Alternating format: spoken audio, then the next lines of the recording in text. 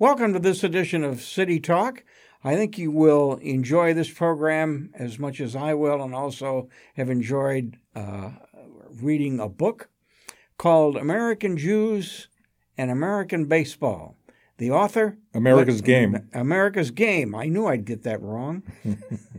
but I got the name of the author right, Larry Rutman. Larry, I'm glad that you still call baseball America's Game. Well, I think it is America's game. And, Ken, first of all, I want to thank you for inviting me on. And I know how entrenched you have been in the radio industry for so long and how highly you're thought of. And I know all about the Massachusetts broadcasters recognizing you. And, I was anxious to meet you. And I think the listeners should know that I come to you through the Perkins Institute for the Blind over in Watertown. Mm-hmm. And that my wife Lois and I are contributors over there, and we know some of the people. It's a wonderful institution. When Stephen Rothstein was the president, he now is over at the JFK Library, we got to know the people over there, and they suggested that I'd enjoy being on a show with you, and I'm sure I will. Well, I appreciate that, and I hope you feel the same way after we get finished. Now, what inspired you to write this book? What inspired me? Well, it is America's Game. I'll tell you why, because I feel that way. Well, first of all, I'm going to be 87 in February, so I've been around for a while, and I think that it certainly was America's Game when I first came to the game back in the 1930s. My father took me to my first game when I was 5. A game between the Yankees and the Red Sox, and there I was out in the outfield, roped off. There were no bullpens then. Ted Williams had not yet arrived, and it certainly was America's Game. And, I think it is still America's Game, even though football draws so many people and interest. I think it's a violent game. I'm not a violent person. I'd like to follow the Patriots, but as far as and Tom Brady's a great player, and we have a great coach. There's no question about it. I know Bob Kraft. He's from my town of Brookline. I've interviewed him.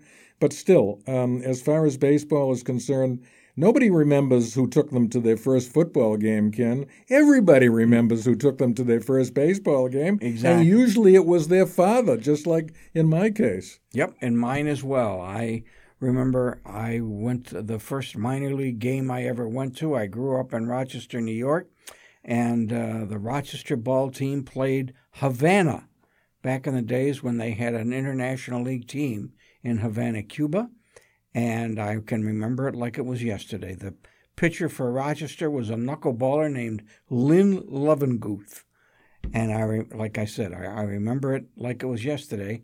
And Bud Selig, I don't want to get ahead of ourselves here, but Bud Selig says the exact same thing that you did, that everybody remembers their first major league ball game, which I think is a very interesting point. And the second one that I went to was with my father again, and I think that was in 1940 when Ted Williams was a sophomore, and this is in my memoir that I spoke to you about, in my memoir of Fenway Park that I wrote, and my father and I were sitting up in the grandstand, maybe in the 20th row or something like that, and it was a doubleheader, and some guy against the White Sox, and some guy came running up the aisle, and he said, "I'm through with these guys. They're terrible," which a lot of people have done, but they always come back. Yeah. And he said, "Do you want my tickets down below?" And my father said, "Yeah."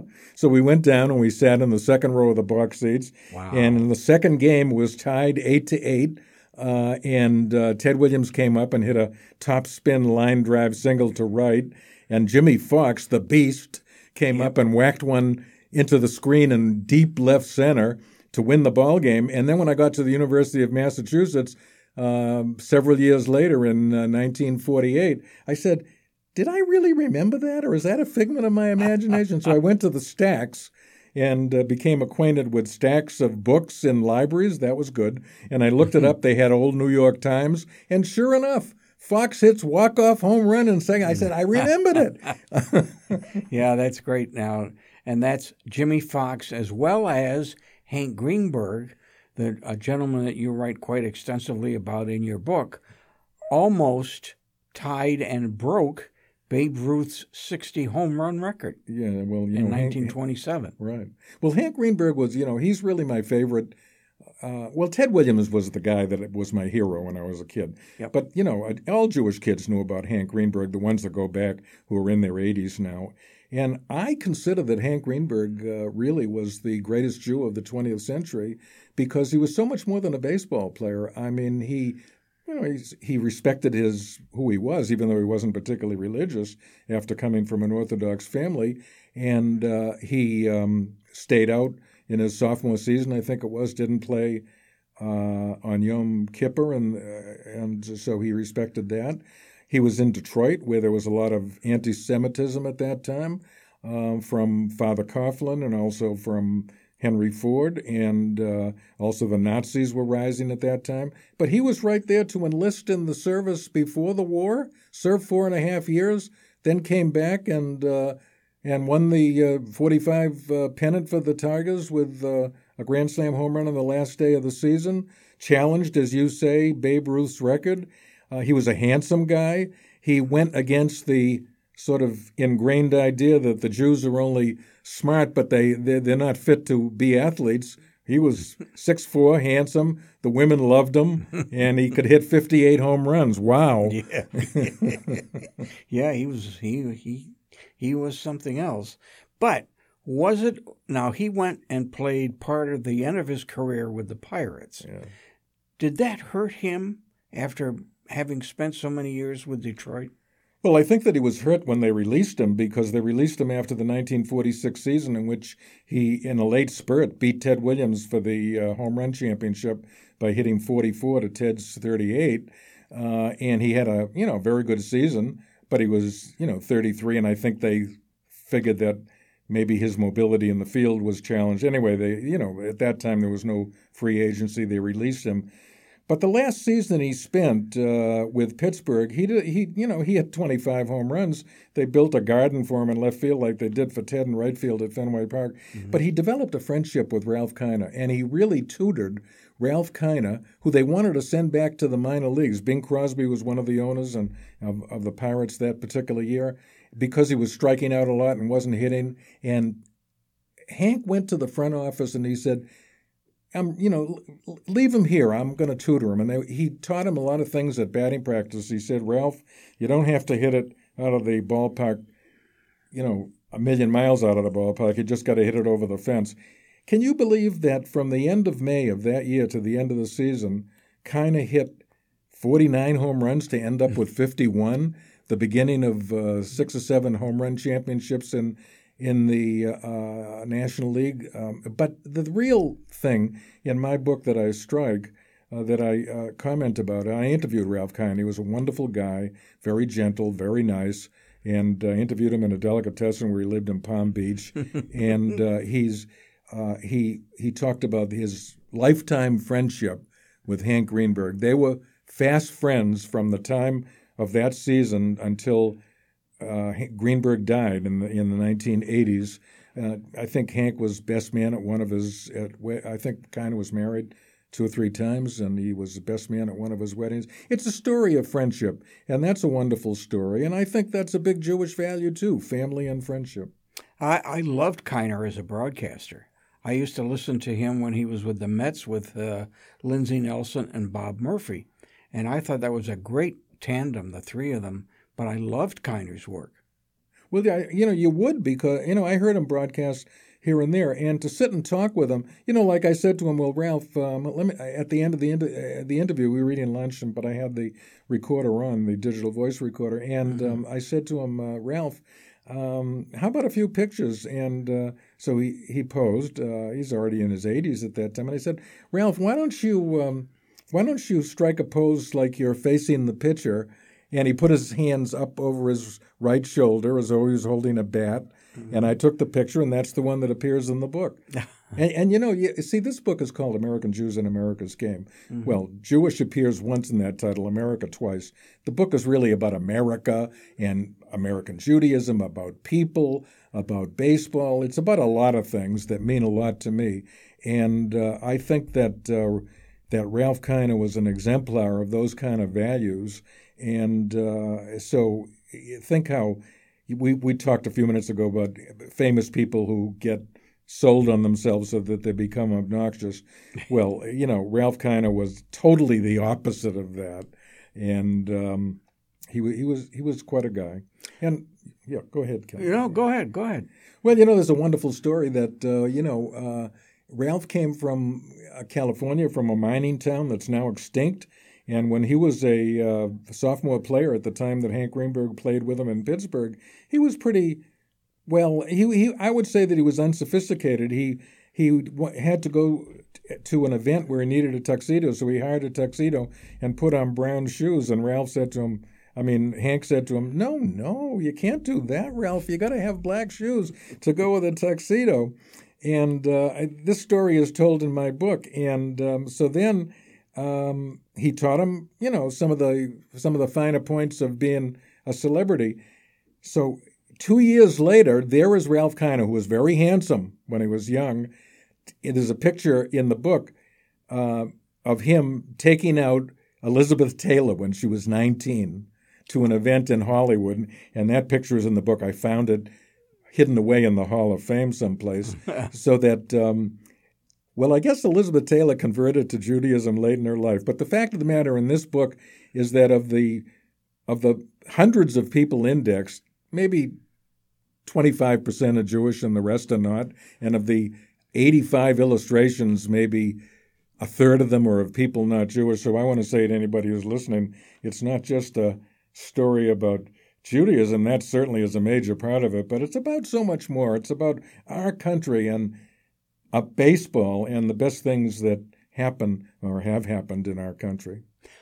Who, of all the athletes that you interviewed and sports writers, who's the one that you walk away and just say, wow?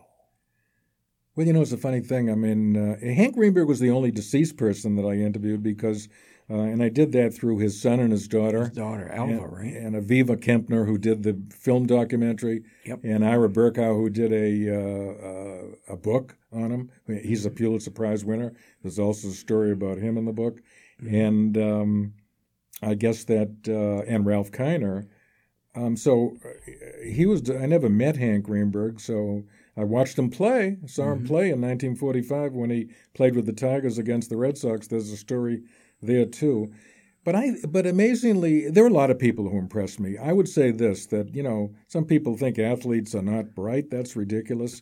They're very bright, and I think that there were a lot of players that I interviewed that I thought were very good, and atypically for Jewish players, or for Jewish people who are not known for being handsome necessarily, a lot of these guys were really good looking. I mean, like Sean Green was movie star handsome, and Brad Osmus is my wife. Yep. Brad Osmus came and did a show with me down in Wellfleet where I have a summer home. And my wife fell in love with him. He's so nice, and and he's so handsome. And Kevin Youkilis wasn't so handsome, but there were other guys. It was, Al Rosen, who was a great star, who looked like Paul Newman. And I interviewed him when he was in his 80s in California, but he just died recently. And Al Rosen, she really should be in the Hall of Fame. He was a great player and a great executive. But who impressed me the most? The two guys that impressed me the most weren't players, were Marvin Miller and Don Fehr. Now, Marvin Miller, changed. The guy that used to broadcast for the Dodgers, Red Barber. Red Barber, yeah. Said the most important three people in baseball history were Babe Ruth, obviously, Jackie Robinson, obviously, and Marvin Miller, because Marvin Miller changed the economic face of the game so that players make these enormous sums. And by the way, the owners make much more too, so that by winning free agency. So the owners demonized him, and they're still demonizing him because he should be in the Hall of Fame and has not been elected to the Hall of Fame. And the fact of the matter is that, and he was not a lawyer. He came up through the Steelworkers Union. He was the right-hand economist helper to Walter Reuther, who was the famous labor leader at that particular time. Mm-hmm. But he knew the players were getting a raw deal. They should have free agency. They weren't able to bargain properly for their services. Even Babe Ruth and Ted Williams, who got paid a lot, would have been paid multiples of that. And so that when I went to see him in his retirement, he was already 90 years old. Wow. I said to myself, what kind of a guy is this going to be? Because they demonized him. He wants to be the commissioner. He's a nasty guy. He's one of these, the hidden agenda was he's one of those Jewish guys from Brooklyn that are really a pain in the rear end, and you can't trust him. So I meet this gentle guy who's like a grandfather. So I'm saying to myself, this is Marvin Miller, and he answered every question. And he had a doctor's appointment. He was so interested in our conversation, he signaled to his wife, a PhD professor, to break the appointment so he could stay with me. We talked literally for 3 hours, and I never shut off the machine.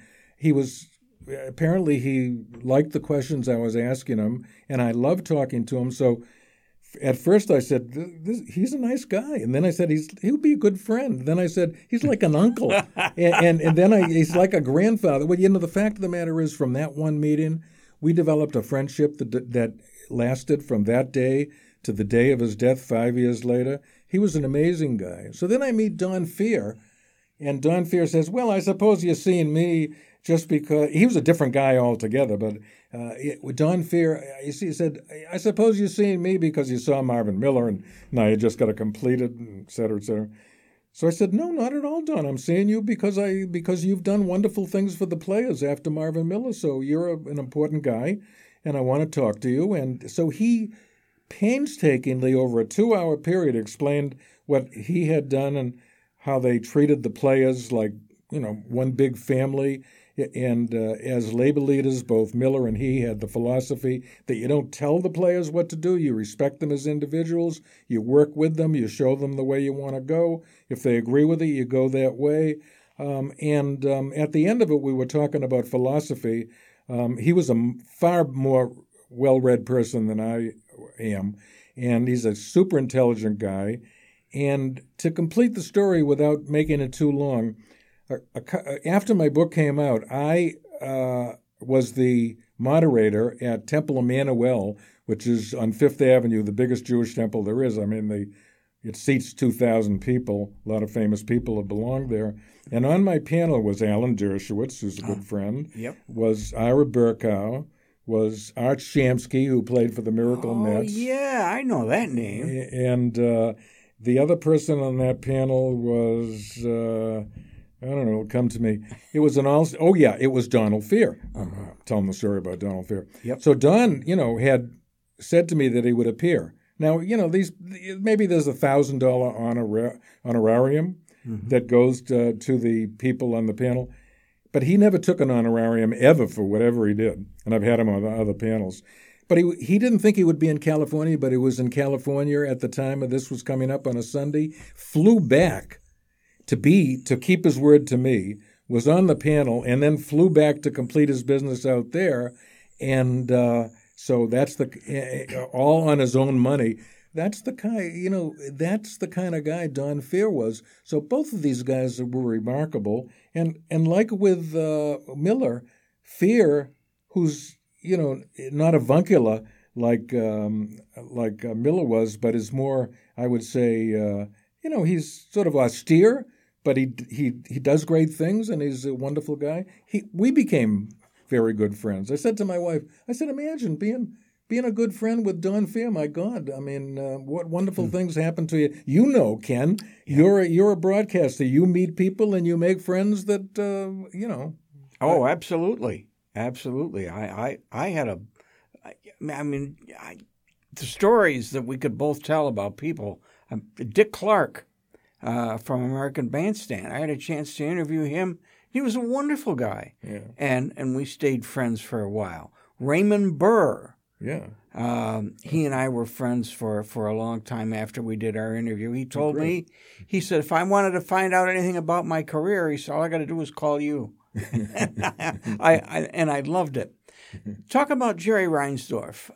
Is he the kind of guy who would support, do you think, and convince the owners that it's a black mark against them not to vote Miller into the Hall of Fame? No, because I think that Jerry Reinsdorf he made. I think Jerry Reinsdorf is an unusual guy. I mean, comes from Brooklyn.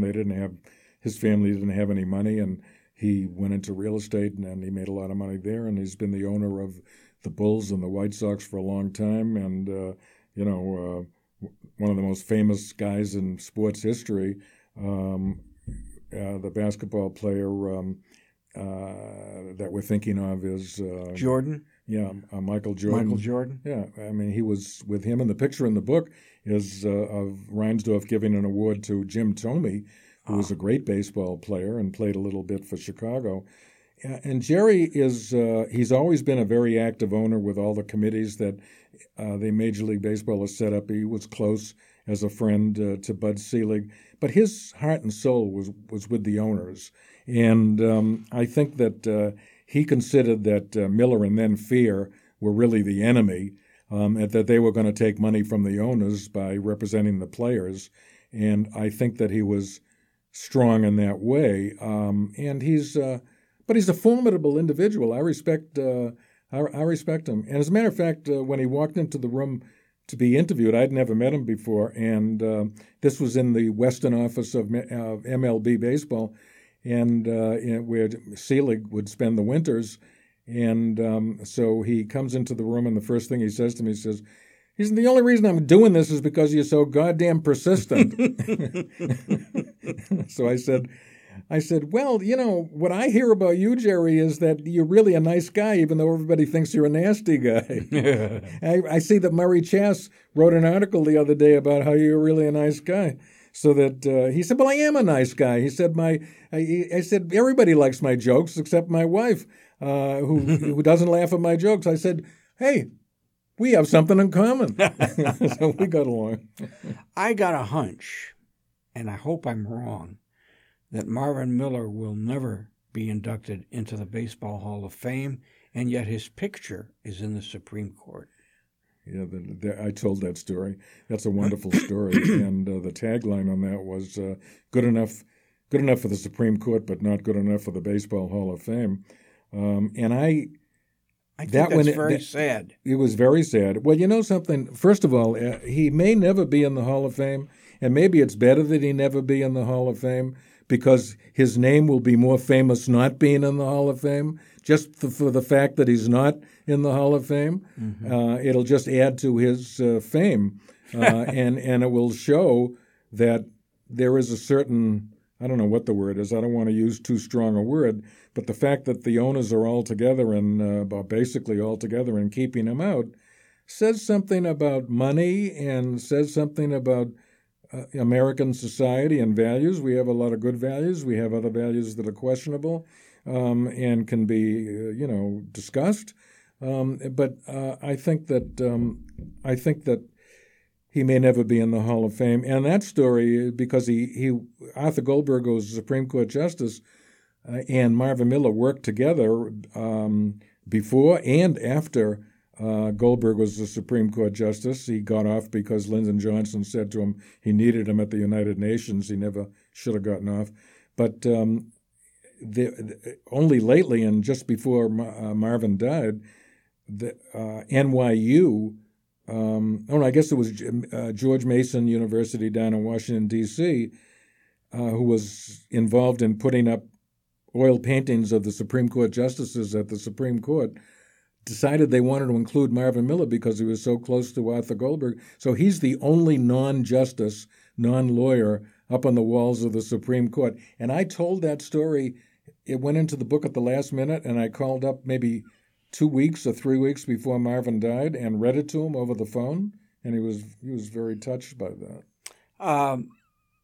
I understand that you have a rather good and great connection with Gordon Eads, who is a local sports writer here in Boston, about another book that is about to come out soon on your memories and love affair of Fenway Park.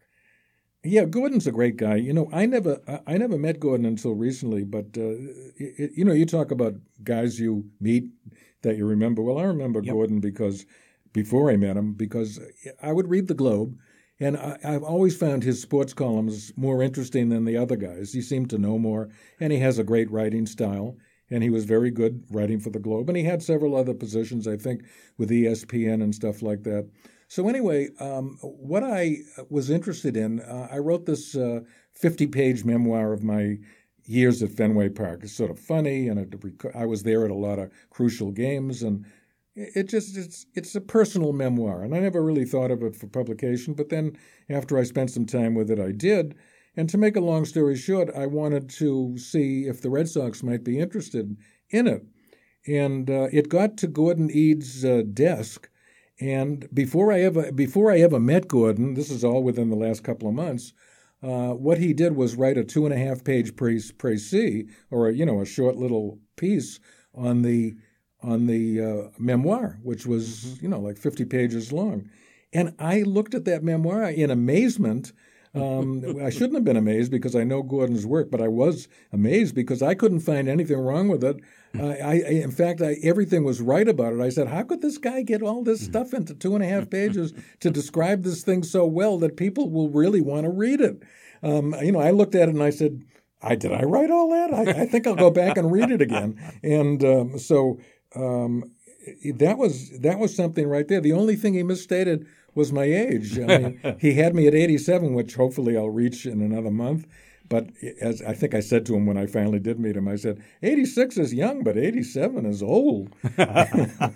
So anyway, so I did meet Gordon, and he edited the memoir itself with about 50 or 60 different edits. I mean, not only can he write, but he can edit, and he made it much better from that point of view. But in my little lawyer's brain, I thought of something that. Another thing is that at the very same time that that Gordon and the Red Sox became interested in that memoir, there's a baseball journal put out called Nine, obviously Nine because of 9 baseball players, and they liked the memoir and they offered to publish the whole thing. And at the same time, so they're, again, to make a long story short, I guess it's going to be in both places.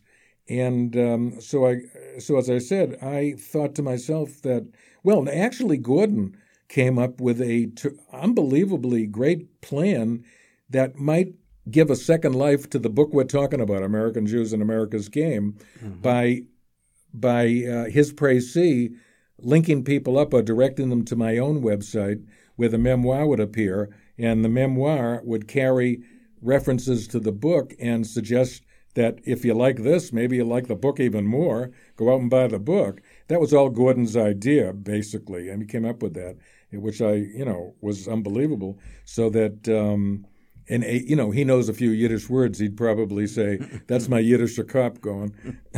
So I owe a lot to Gordon. He's a great guy. We gave a talk to the recent convention of the what is it called, the Hebrew Union or something like that. It's one of the biggest Jewish organizations in the country, like 5,000 people coming in there, and there were quite a few people there. And I overspoke a little at that one to Gordon's consternation, but still it went okay. He's a wonderful speaker. He talked about the first Jewish Red Sox player, who was a guy that became a war hero. Moberg? No, not Moberg. It was my old memory is failing me. But he was a war hero. And his wife divorced him before the war. But then during the war, he became a paraplegic, war injury. And his wife came back to remarry him afterwards, and he did a lot of great work afterwards. And it was a very touching story, and the people in the audience were absolutely rapt in attention hearing about this. Gordon knew the story very, very closely and explicitly. So that that was a nice experience as well. So a lot of good things happening lately, and I'd like this book to have another life because people seem to like it a lot, like you tell me you do. Oh, absolutely. One of the things that I enjoy in your book, there are 3 stories that I found very interesting regarding 3 Jewish individuals and Yom Kippur. And the people that I'm thinking of are Sandy Koufax, Murray Chass, and Ken Holtzman. And I wish you would tell those stories.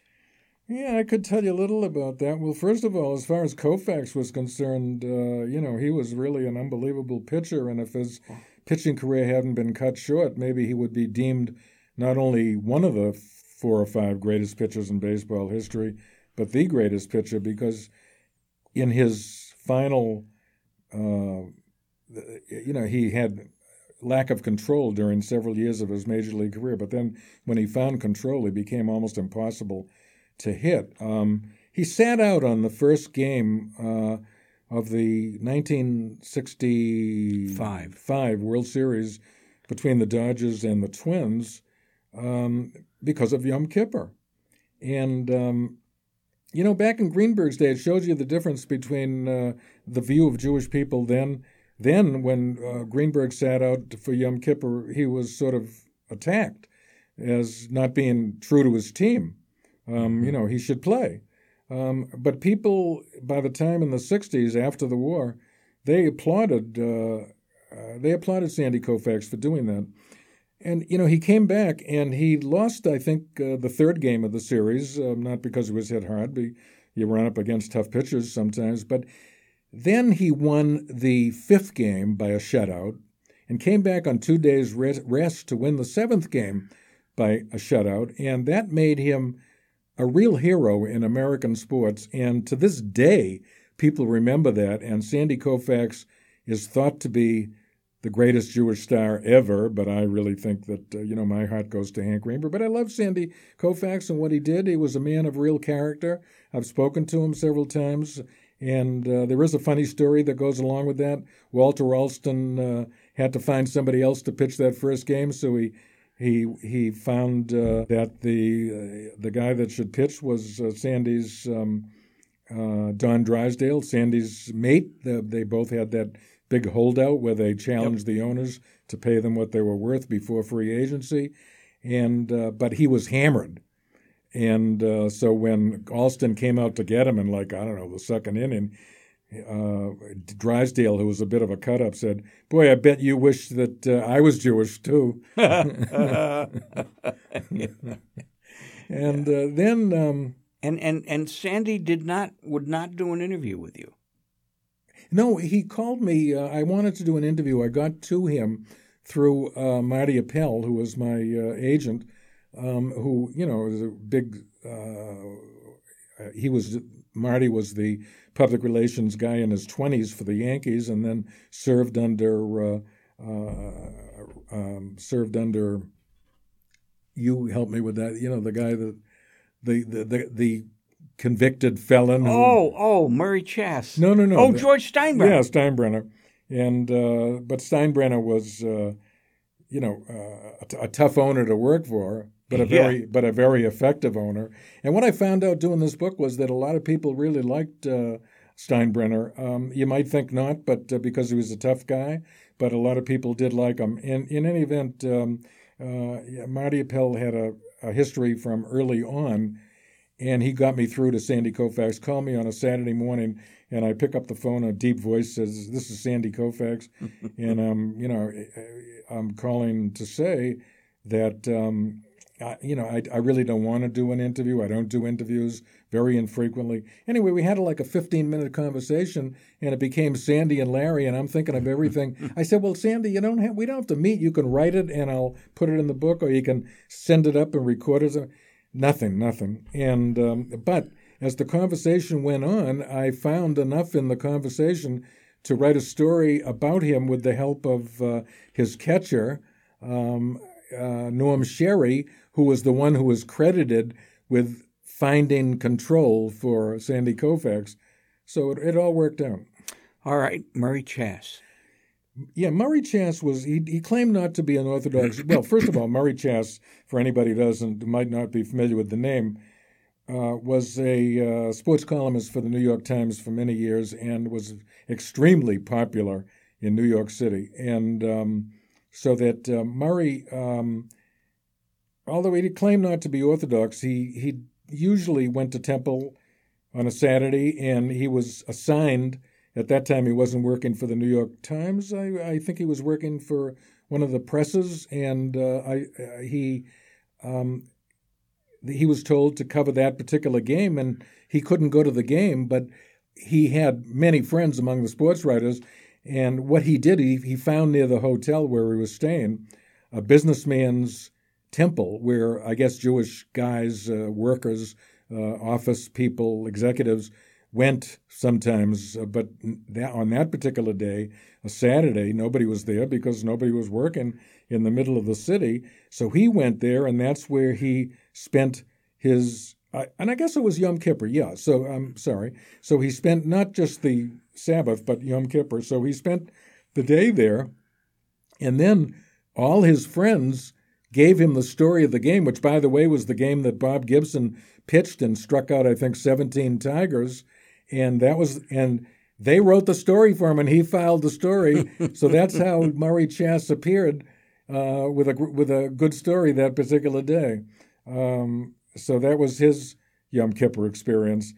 He found a way to write the story, even though he didn't attend the game and was in Temple all day. Yeah, Pretty good thinking. I thought that was very good. I like that. Then the other one was, Ken Holtzman. Ken Holtzman won more games than Sandy Koufax. He's the biggest Jewish winner in baseball history. Well, he played longer. I mean, Sandy Koufax's career was cut short. Yeah. But, he was a very interesting guy to interview. Where did I interview him? I interviewed him in the lobby of the Dan Panorama Hotel in Israel, in Tel Aviv on the shores of the Mediterranean, where Marty Appel got me to go for the opening and closing season of the Israel Baseball League. And the managers in the league were former Jewish major leaguers, like the guy that I mentioned before, Rod Shamsky, and Holtzman himself, and Ron Blumberg. Oh, yeah. So anyway, what happened? First designated hitter. Right. First designated hitter ever. Right, yep. You got it. Yep. And so what happened is that I interviewed him, and he tells me this story about the playoff, the end of the season. He's playing for the Oakland Athletics in there, and their foe is Baltimore. So he goes to Dick Williams, and it so happened Dick Williams laid out the pitching schedule. Vida Blue was the other great pitcher on that staff. And, of course, we're talking about a fella here, Ken Holtzman, who won 180-odd games and pitched a no-hitter and won 5 or 6 World Series games. He was a hell of a pitcher, he really was. And he had a real good work ethic. So what happened is that he said to Williams, he said, I can't pitch when you got me assigned because that's Yom Kippur. So he's back in his hotel room on Yom Kippur, and he wants to go to Temple. So he calls up the Chamber of Commerce, and they refer him to somebody, and he gets a phone call back. We're going to pick you up in a few minutes. We're going to take you to one of the nicest temples. So a limousine comes, picks him up, and takes him to a temple. The rabbi comes out on the front steps and greets him, says, "Let me take you to your seat." Takes him to the seat. The seat's in the front of the temple. There's a family down there, and there's the father. Turns out to be Jerry Hofberger, who owns the Orioles. Yeah, I remember. I know the name well. Yeah. Right. So that, I guess it was beer or something like that. So anyway, so Hofberger says, "Welcome, Ken." And he not only does he attend the service, but he says, "Well, come on, we're going to take you home for a dinner after when sundown, and when the holiday is over." So he has a terrific meal that day. That night, they make friends. Hofberger's family, his wife. I think there were 2 boys and a girl, or 2 girls and a boy, the children. And so he comes back to the ballpark the next day. And he said, "Well, Dick, I got to tell you that what happened." And he told him what happened. And Williams, who's not known for a terrific, to be a terrifically friendly guy, but he was a great manager. But in this particular occasion, he said, "That's okay. That's fine." give you an extra day of rest anyway. And as a matter of fact, the series went back to Oakland, and he did have that extra day of rest, and he beat the Orioles. It's kind of funny. I wonder what Hofberger would have said later on. Well, Hofberger sounds like he must have been a nice guy. Yeah. He probably said, well, that's the way the cookie crumbles. And there's also a great story in there about Holtzman pitching against Sandy Koufax. Yeah, right. The last loss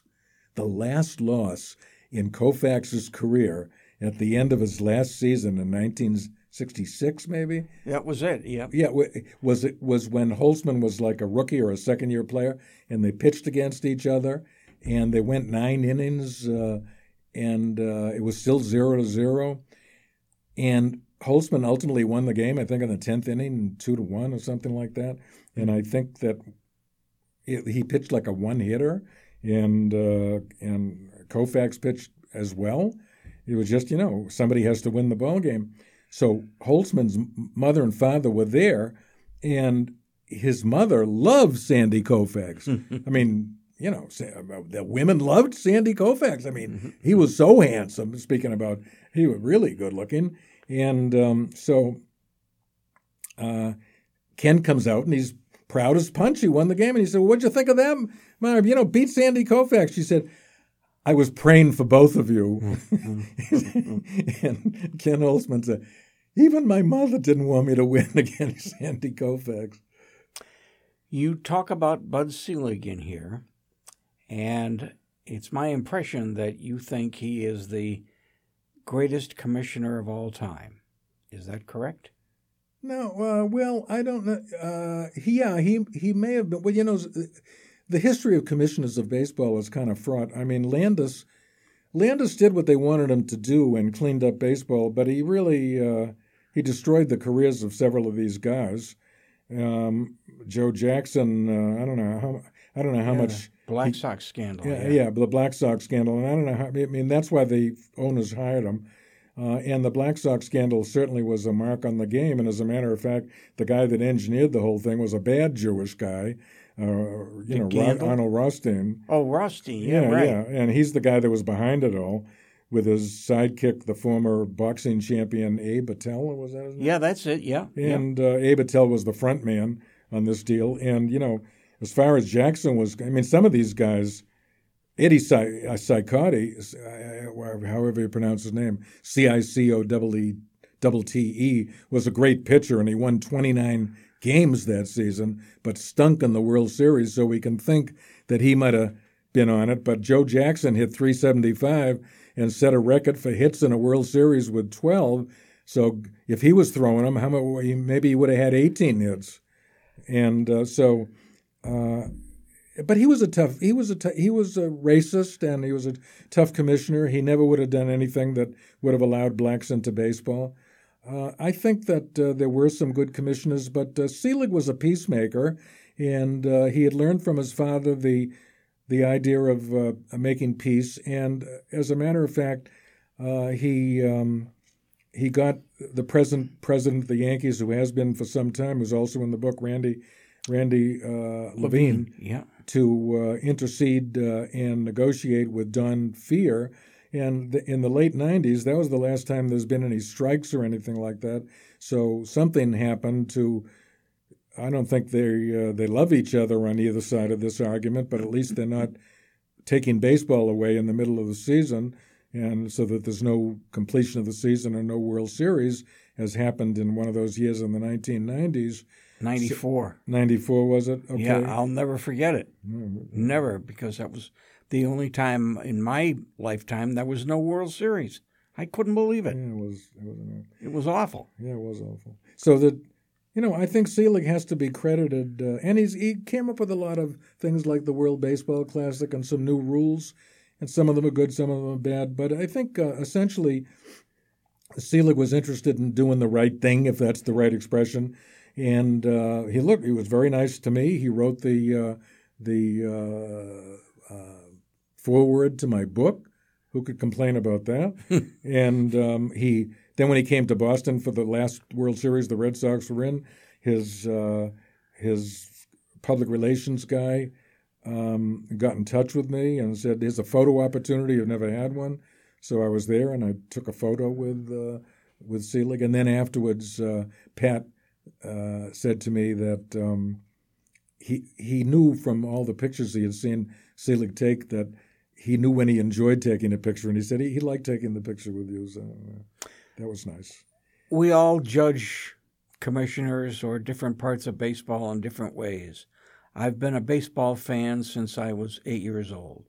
Granted, the owners are making boatloads of money. Ball players are getting contracts that I despise. For example, Jacoby Ellsbury, they're paying him, the Yankees are paying him a huge amount of money, and he's only a part-time player. But I don't like that. I don't like the fact that this year's baseball season will start the 29th of March and will probably go to the end of October. If I were a commissioner, I would want to see doubleheaders reinstituted. I want games to start earlier in the playoffs in the World Series.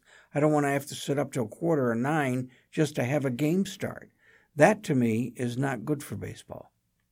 Well, I agree with you for practically everything you just said, because I found baseball to be much more attractive as a spectator sport all the way through the 20th century. I think now the ballpark is too loud, the games are too long, and the players, I don't know if they're paid too much, because we do have a laissez-faire type of economic system, and these guys bring the people into the ballparks. But I think that, I really used to love going out to the ballpark, and I write a lot about that in this memoir that I talk about. But going out to it's a hard game to destroy. Baseball is a wonderful game. It's unlike the up and down games with a goal at either end. It's a unique game, but it could use some brushing up along the lines that you suggest.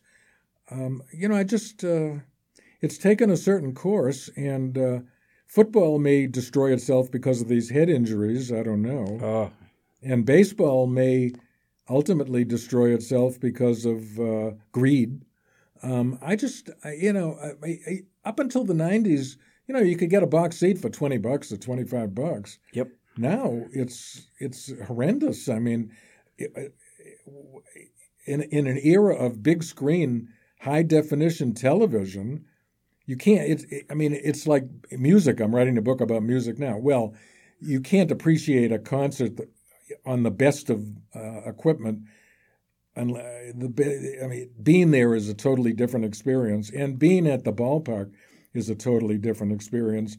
But if there's enough at the ballpark, or whether it's football or baseball or even a concert, to drive you home, you'll choose to stay at home. Well, it could be the price of the ticket. It could be a lot of things. So that, but I'm really loving doing this book about music. Yeah, I was going to get into that. You told me you met Charles Dutoit. No, Previn. Oh yeah, Previn. Andre Previn. Yeah, a little different from baseball. Yeah, but tell me about this book. Well, I'll tell you about both of them as long as I mention Dutoit's name. Dutoit is he's been all over the papers the last several weeks in this sexual harassment stuff, and he probably was one of the 2 or 3 greatest conductors in the world by the time this happened. He's already 80 or 81 years old. I was just telling my wife this morning that the last thing I heard him conduct, which was Hector Berlioz's Damnation of Faust, was maybe, which requires a huge chorus and a huge orchestra and soloists, was maybe the best thing I'd ever heard him conduct. And he's conducted many things, famous for the French repertoire, and a very nice guy. And but this destroys him. He'll never get back on the podium again. And it's interesting to compare that to Bruce Dean's quotes in the Globe the other day, the guy that used to be the head honcho over at the Loeb in Cambridge Theatre, saying, one thing is the person's art or capability, and another thing is those that have been accused of sexual harassment have done great things. Should we dismiss them as artists, even though they have this blot on their records as people? And I'm not going to try and answer that question. This is not the place, but it's a serious question, because I found Dutoit to be a very charming individual. Mm-hmm. Now, Andre Previn was one of my, since I go back all the way to when he was, he's 2 years older than I am, and his Hollywood past when he escaped the, he grew up in Germany and escaped his parents got out before the Holocaust, and he came and they settled in Hollywood. And before he was out of his teens, he was an arranger and a composer, and he was winning Academy Awards in his 20s. And then he made the rather brave decision to follow his real stuff, and he became a great jazz musician and a pianist. Then he decided he wanted to do classical.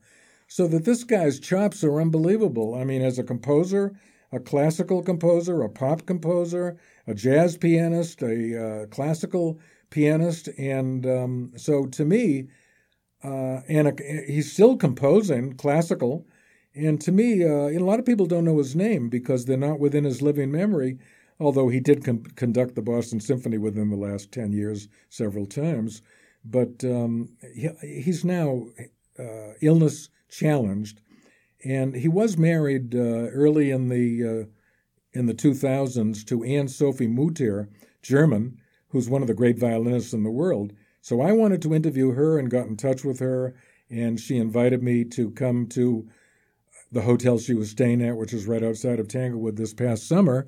And it's well known that even though they divorced around 2010, they remained very friendly, and she's a wonderful woman. She obviously has a deep friendship with Andre, who still writes music for her and considers her the greatest violinist in the world. So on that occasion, while I'm interviewing at this al fresco lunch with Anne-Sophie, she mentions that Andre is here. I said, oh, my God, I hope I can get to meet him. And before the day was out, after the interview was over, I did meet him, and I'm in contact with him and hoping to interview him where he lives down in New York, because he's sort of not necessarily indispensable, but very desirable as an interviewee about whom I can write a story to complete this picture of this book is trying to get into the psyche of composers and musicians, famous people, to find out what goes on in their heads, especially the composers, to allow them to be able to create such beautiful things. And so I don't know. I'm not a musician. I don't know an awful lot about musical technicality, but I know a lot about musical history, and I've been able to connect with these people and make friends with them, and it's a wonderful experience. And, in a society like ours, a lot of these people I've met are musicians don't seem to be overly aggressive. They're very interested in working together in companionship and collaboration. So it's interesting to meet these people. Mm-hmm. I know exactly what you're talking about as far as meeting people is concerned, and I classify you as one of those people. I loved your book, and it has been a real kick for me to be able to sit down and sit across from you and talk to you about all these things. It's a wonderful book. I highly recommend it, and hope that this musical book will be available for us to read as well. I can't thank you enough for coming in here and spending an hour. It's just been a great hour, and I thank you so very, very much. Well, Ken, I want to thank you too, because I probably spoke too much, and because I know from questions you asked and comments you made that your knowledge in many things goes beyond mine. And when I read your biography and realize all the things you've done since you came to Boston, I'm incredulous that you've been able to accomplish so much, especially as a sightless person.